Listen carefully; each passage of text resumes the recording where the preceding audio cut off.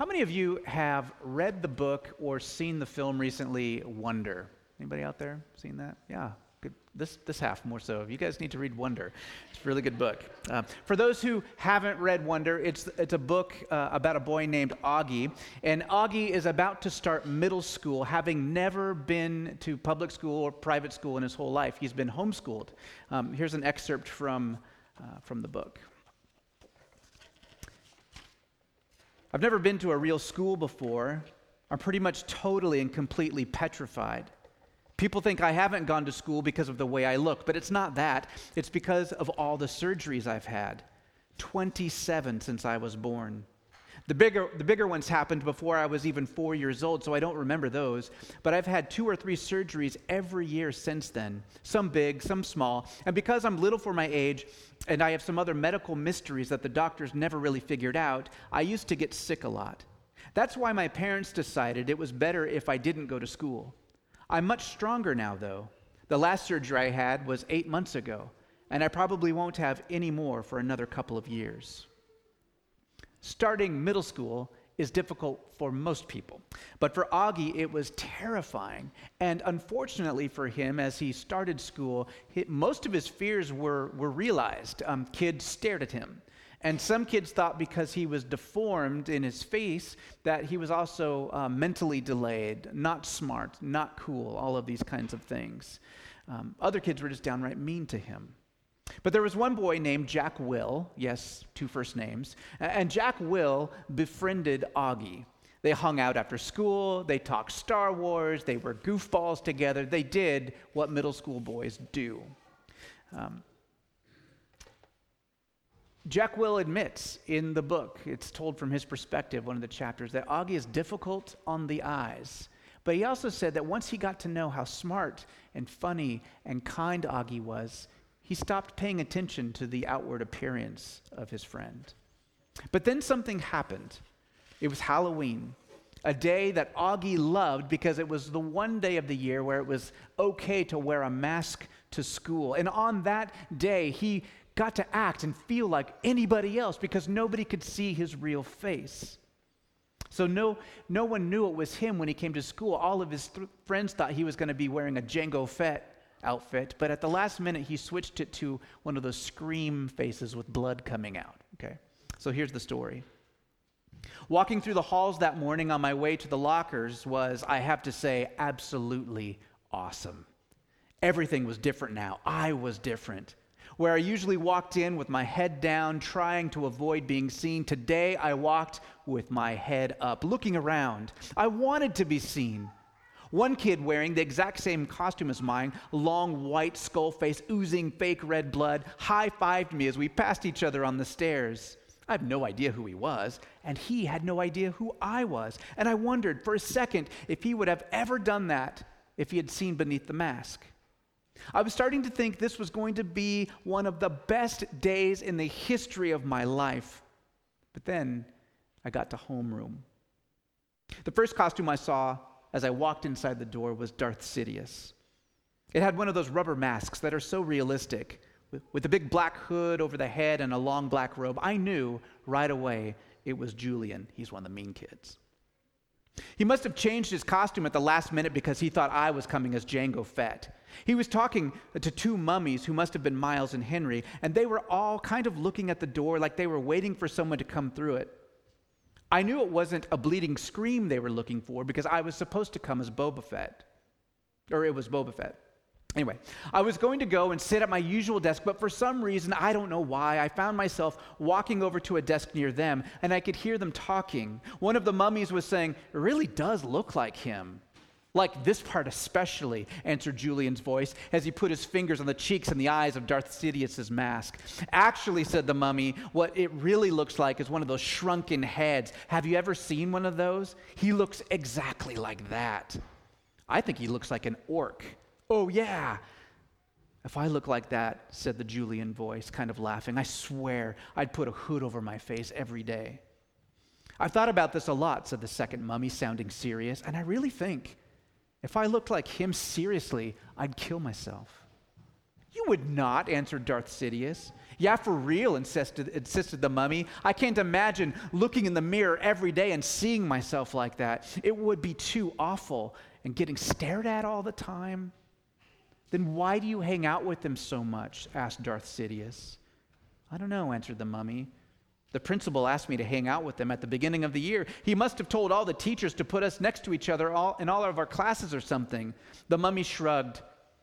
I knew the shrug, of course. I knew the voice. I knew I wanted to run out of the class right then and there, but I stood where I was and I listened to Jack Will finish what he was saying.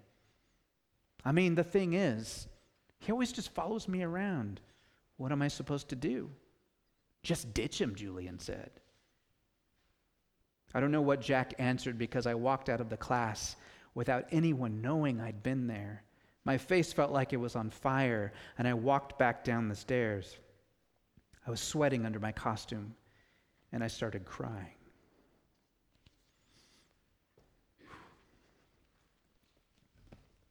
And you will cry if you see that movie. Few things hurt in life worse than being betrayed.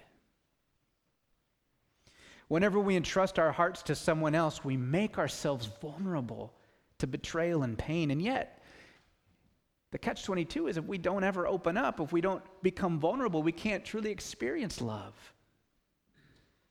The greater you love, the greater the risk.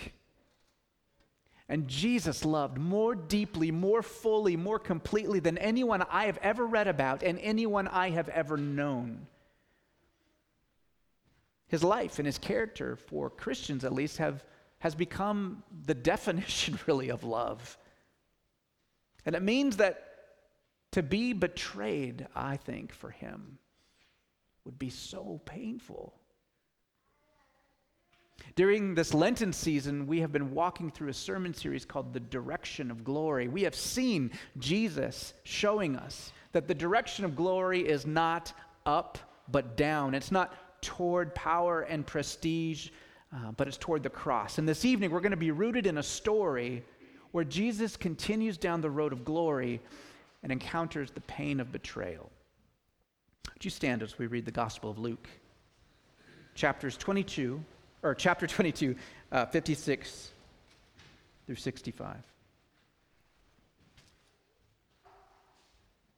Having arrested him, they led him away and brought him to the house of the high priest. But Peter was following at a distance. After they had kindled a fire in the middle of the courtyard and had sat down together, Peter was sitting around them. And a servant girl, seeing him as he sat down at the firelight and looking intently at him, said, "This man was with him too." But he denied it, saying, "Woman, I do not know him." A little later, another saw him and said, "You're one of them too." But Peter said, "Man, I am not." And about an hour had passed, and another man began to insist, saying, "Certainly this man was also with him, for he's a Galilean too." But Peter said, "Man, I do not know what you are talking about." Immediately, while he was still speaking, a rooster crowed, and the Lord turned and looked at Peter. And Peter remembered the word of the Lord, how he had told him, "Before a rooster crows today, you will deny me 3 times." And he went out and wept bitterly. Now the men who were holding Jesus in custody were mocking him and beating him. And they blindfolded him and were asking him, saying, "Prophesy, who is the one who is striking you?" And they were saying many other things against him, blaspheming.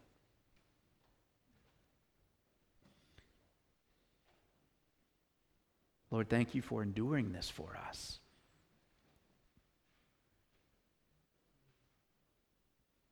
Thank you for being love for us.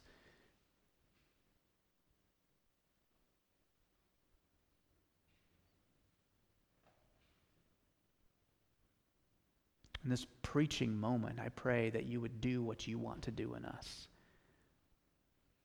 That you would speak to us through this word and help us to receive it well. Amen. You may be seated.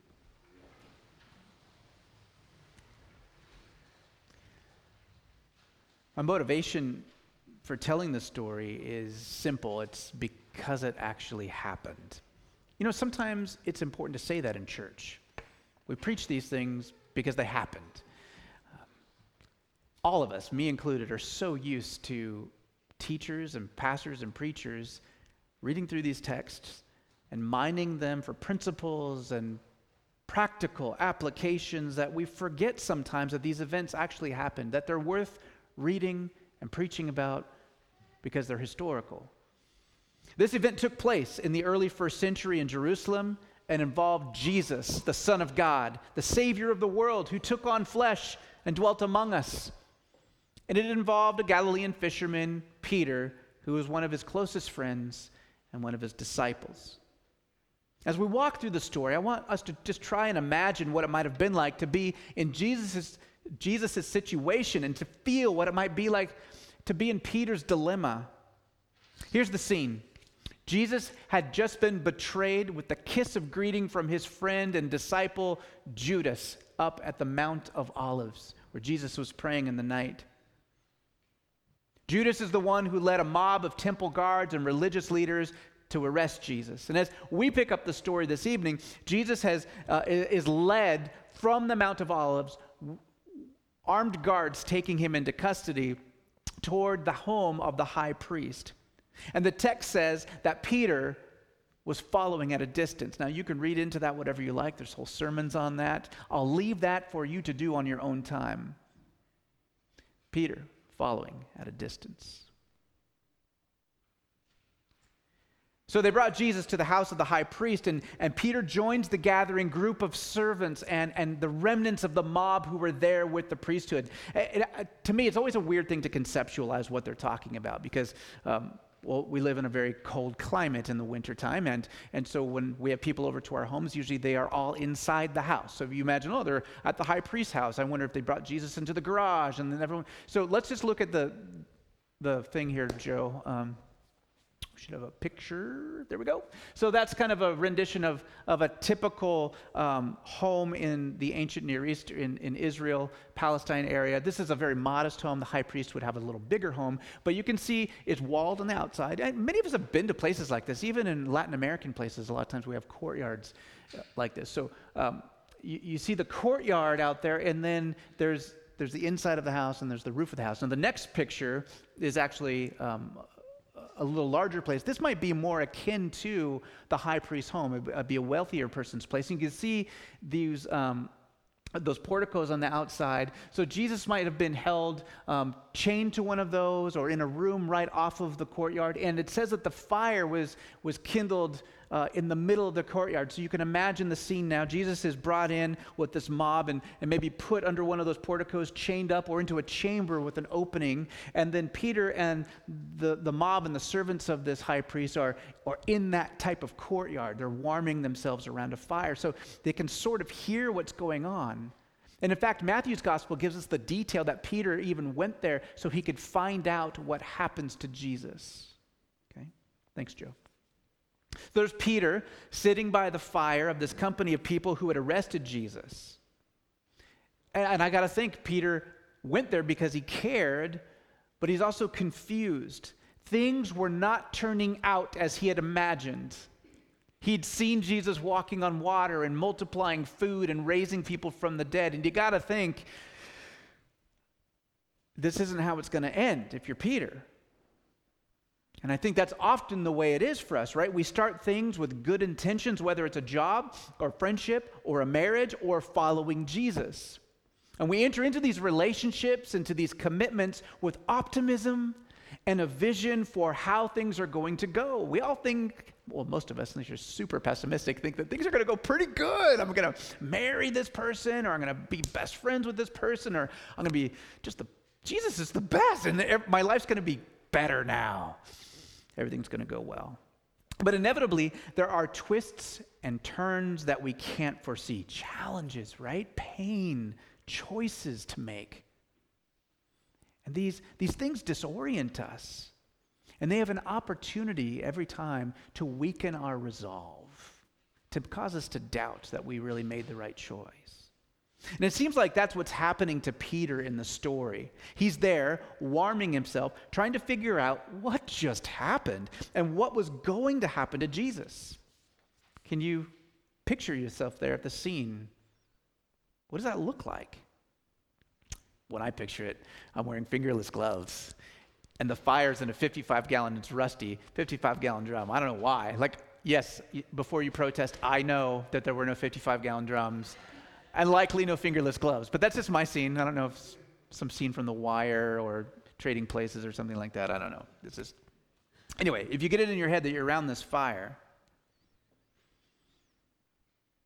and you know how those times when you're kind of in shock over something, and you just kind of like, well, I do this, like just kind of stare at the flames. Things are going on, and you're just like, what just happened? And you're just kind of watching the flames lick the side of the can or whatever it is, the brazier. And maybe you're straining to overhear the charges being brought against Jesus. Like, what is going on? This isn't how it's supposed to be. Peter's fireside moment comes to an abrupt end. Awakened from his shock stare, Peter's likely his adrenaline glands go. I looked it up, Chad. They're right over your kidneys, right? Your adrenal glands, and they automatically, that pupils dilating, fight or flight. He hears his name, or he hears someone address him.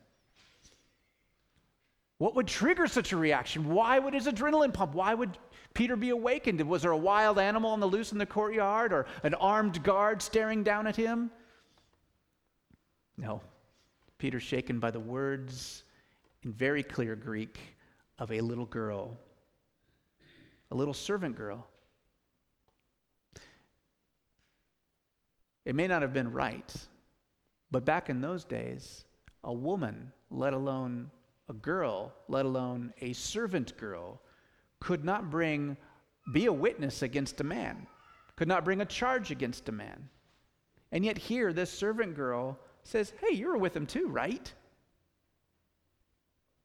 It didn't take much to take Peter the rock and make him falter and wilt under pressure. Whether it be fight or flight or some other knee-jerk excuse, Peter denied her claim unequivocally, not merely denying that he had been with Jesus, like she said, you were with him too, but denying that he even knew Jesus in the first place. Hours earlier, in the privacy and company of Jesus and the rest of the disciples, Peter had vowed to Jesus he was prepared to both go to prison and to death with him. But here in public, at the mere accusation of a servant girl, Peter's loyalty wilts away. How often do our good intentions wilt and falter when the accusation or the situation arises? I'm not talking about denying Jesus in public, like that's kind of less of a deal. But I'm talking about all of our loyalties to our friends and spouses and colleagues, loyalty to yourself. Have you ever been tempted or done something that really is a sin against your own dignity? Peter's failure may have been able to be explained away as a momentary act of weakness. After all, he was surprised at her accusation in a moment when he was emotionally drained. It happens. We get it. But as the story progresses in Luke's gospel, the case against Peter is strengthened. A little after this event, another person noticed Peter, this time a man who said, "You're one of them too." To which Peter replies, "Man, I am not." I don't know how he said it. It would sound definitely weirder than that. But this time, Peter denies that he's one of them. Right? First time he denies he knows Jesus. Now he denies that he's one of them, one of those disciples of Jesus, one of those churchgoers, one of those kids who can't play in the soccer game or go to the birthday party because they've got worship, or one of those people who claim to have different sexual ethics than others, or one of those people who don't fit into the boxes and identities that the world has laid out for us so neatly. You ever find yourself not fitting? You're not quite all Republican, you're not quite all Democrat, you're not quite all conservative, you're not quite all liberal. You're not quite what everyone wants to cookie cutter and make you. Following Jesus will do that. It will break boxes and blur lines, and it'll cause you to question a lot of things. How tempting is it sometimes when we're weak in the right situation to just blend in? How tempting it is to just make following Jesus a private affair where it can be safely and conveniently isolated on its own, in its own compartment. Who wants all that messiness of Jesus to spill into the rest of my world?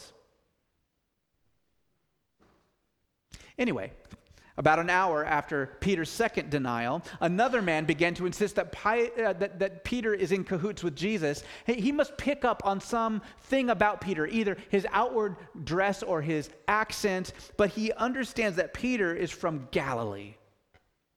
Galilee was north of Jerusalem, a bit more rural, that's an understatement, than the big city, and people knew that Jesus was from Nazareth, which is in the region of Galilee. And that he had some of his disciples were from there too. And so this time Peter replies in a way that we could almost imagine as exasperation. Man, I do not know what you're talking about.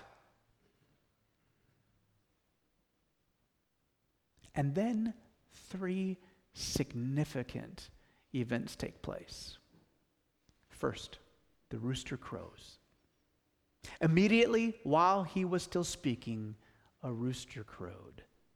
The last time we heard the words immediately while he was still speaking, it was verse 47 of this same chapter. Jesus was telling the disciples to pray that they not enter into temptation. And then it says, while he was still speaking, behold, a crowd came, and the one called Judas, one of the 12, was preceding them. The last time we heard the words, Jesus was betrayed by a close disciple. This time, Peter becomes aware that Jesus was right. Jesus knew that Peter would be tempted. He knew that even though Peter would claim to follow him unto death, in reality, Peter would deny him 3 times before the rooster even crowed that morning. I've got to imagine the remorse laid heavy on Peter. Peter had thought, probably, that all was lost. He was so sad and confused that he tried to preserve himself when his close friend, his Lord, was suffering beatings and mockery and false accusations. By the way, false accusations that Peter could have stood up against as a witness. And you know who else was there, don't you? John. That's another sermon. But John, the evangelist, is also in this crowd. 2 witnesses, legally accessible as witnesses when you have 2. They could have stood by Jesus.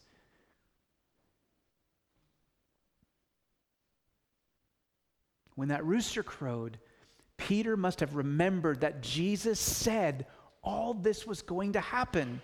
Jesus said he would be handed over. Jesus said he would be beaten and mocked. Jesus said Peter would deny him, and Jesus was right.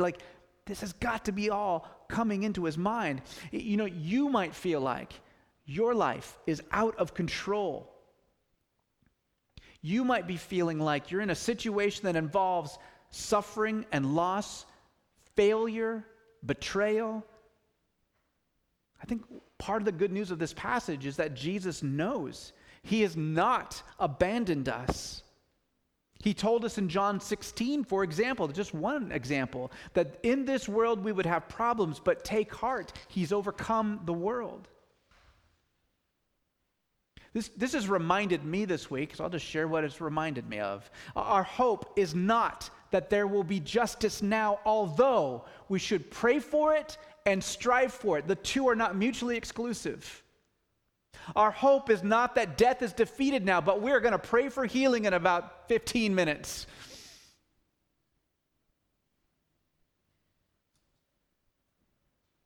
And we should be at work out there, advocating for people who are needlessly suffering and dying.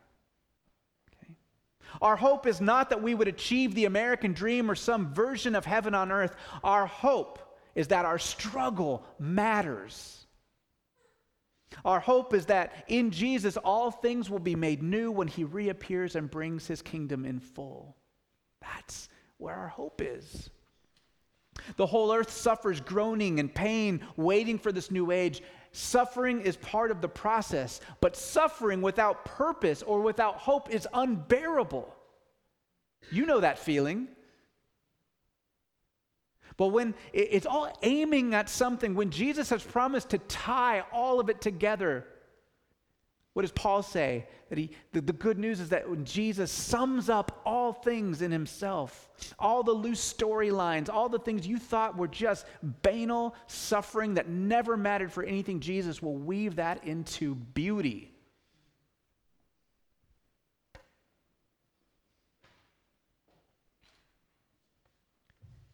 I think that happened when the rooster crowed, some form of that rushing into Peter's mind. The second thing that happens is that Jesus sees Peter. The rooster is crowed, and their eyes meet. If you imagine that courtyard again, you see Peter by the fire, Jesus possibly in one of those porticos, and their eyes connect. Jesus chained, bloody, alone. Not alone because there's not people around, but he's alone surrounded by people representing a system of oppression. There's people like that today that feel alone and surrounded by a system of oppression.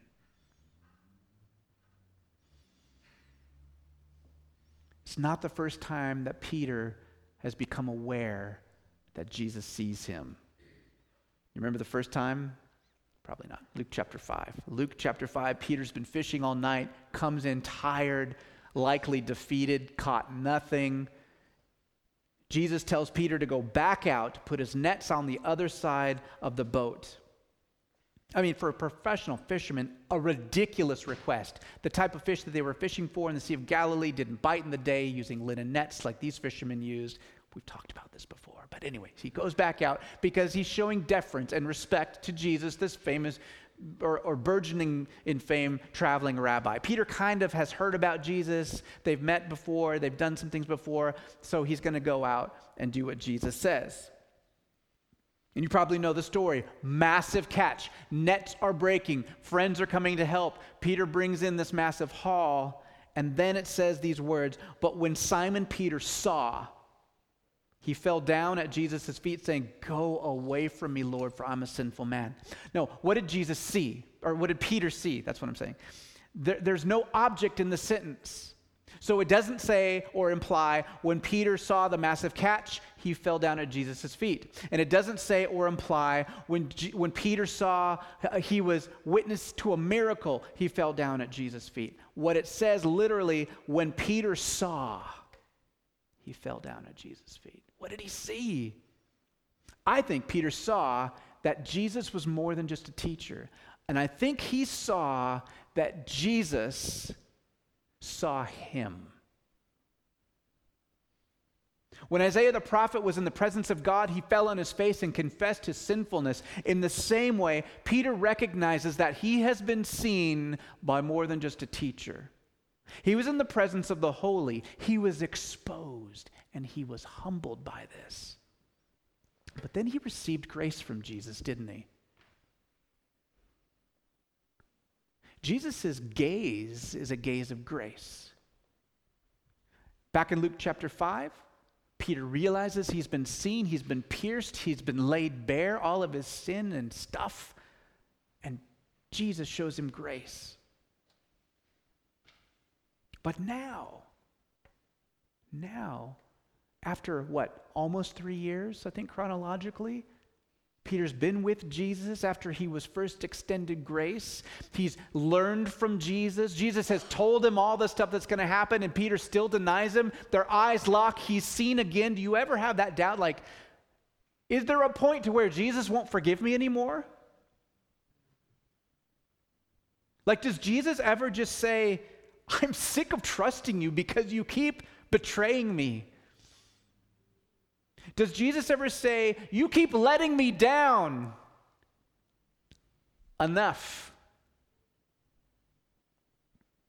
Now, I've searched the scriptures. I've read widely and in some areas deeply about the transformative work of Jesus in people. I have never met or read about a follower of Jesus who was honest with the state of their heart that didn't also grow in grace with each passing year, realizing the all-sufficient, graceful gaze of Jesus. The more mature and healthy a follower of Jesus is, this has been my experience, the more gracious they are. It's usually the old grouchy ones that are always judging people that have not received the grace of Jesus well themselves. I don't want to be the old grumpy guy.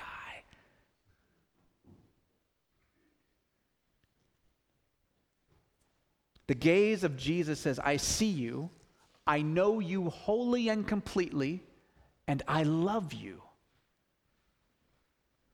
So I think this gaze, this catching of the eye between Jesus and Peter was a moving experience, but I think there's more to it than that.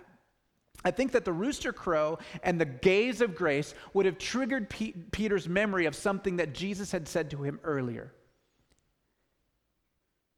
Simon, Simon, behold, Satan has demanded permission to sift you like wheat, but I have prayed for you that your faith may not fail. And you, when once you have turned again, will strengthen your brothers. Satan had demanded permission, however that works. Read Job, it's weird. Satan, the great enemy, basically, Jesus is saying, wants to take you down, Peter. But I've prayed for you that you may not fail. In English, it doesn't sound like anything unusual, but in Greek, of course, I've got some kind of thing I'm going to pull out, right? But in Greek, it's a sentence that's unique in the New Testament, and here's why. Usually when Jesus prays in the Gospel of Luke, he uses the word, or the word used is pros eu ekthē, okay?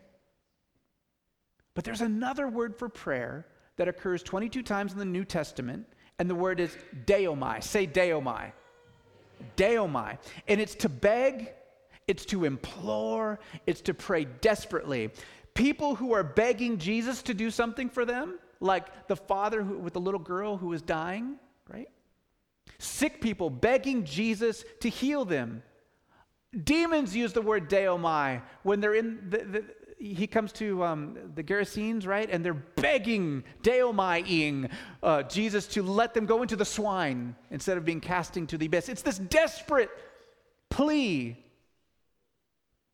And in all the New Testament, Jesus never deomais. He just does regular prayer.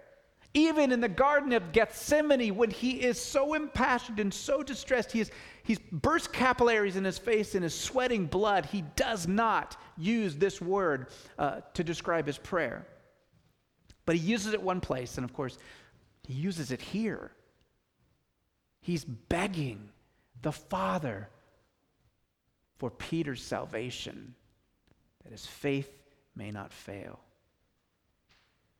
He's begging on behalf of one of his closest friends and disciples in the moment of great need. Is this not why Jesus came? He came because he knows we need help, and he died because he knows we're sinners in need of forgiveness and redemption. Jesus came to rescue. Jesus begged for Peter's salvation, and through his actions, he's begged for you and I too. That's what the cross tells me. Sin and death do not have the last word when Jesus is in the picture. And he's the one who, after his resurrection, restored Peter to faith and gave him a place as one of his apostles. And Jesus is the one who restores you and restores me as well. How do we receive that gift of restoration and healing? Peter shows us where to start through the third action of vital importance after his betrayal. He left weeping. He was genuinely sorrowful. The fancy word for that is penitent. And it's through a humble heart, a penitent heart before the Lord, a heart that says, Lord, I need you, forgive me. That's how to begin following Jesus. And that's how to continue following Jesus. You know, somewhere along the road, we fell into this trap where it's okay to be there when you start following Jesus, but after a while, you're supposed to have all your stuff together. I would never speak against maturity. That's something that we're all trying to do. But I will speak flatly against the lie that we don't need Jesus desperately every day. Right? Would you pray with me?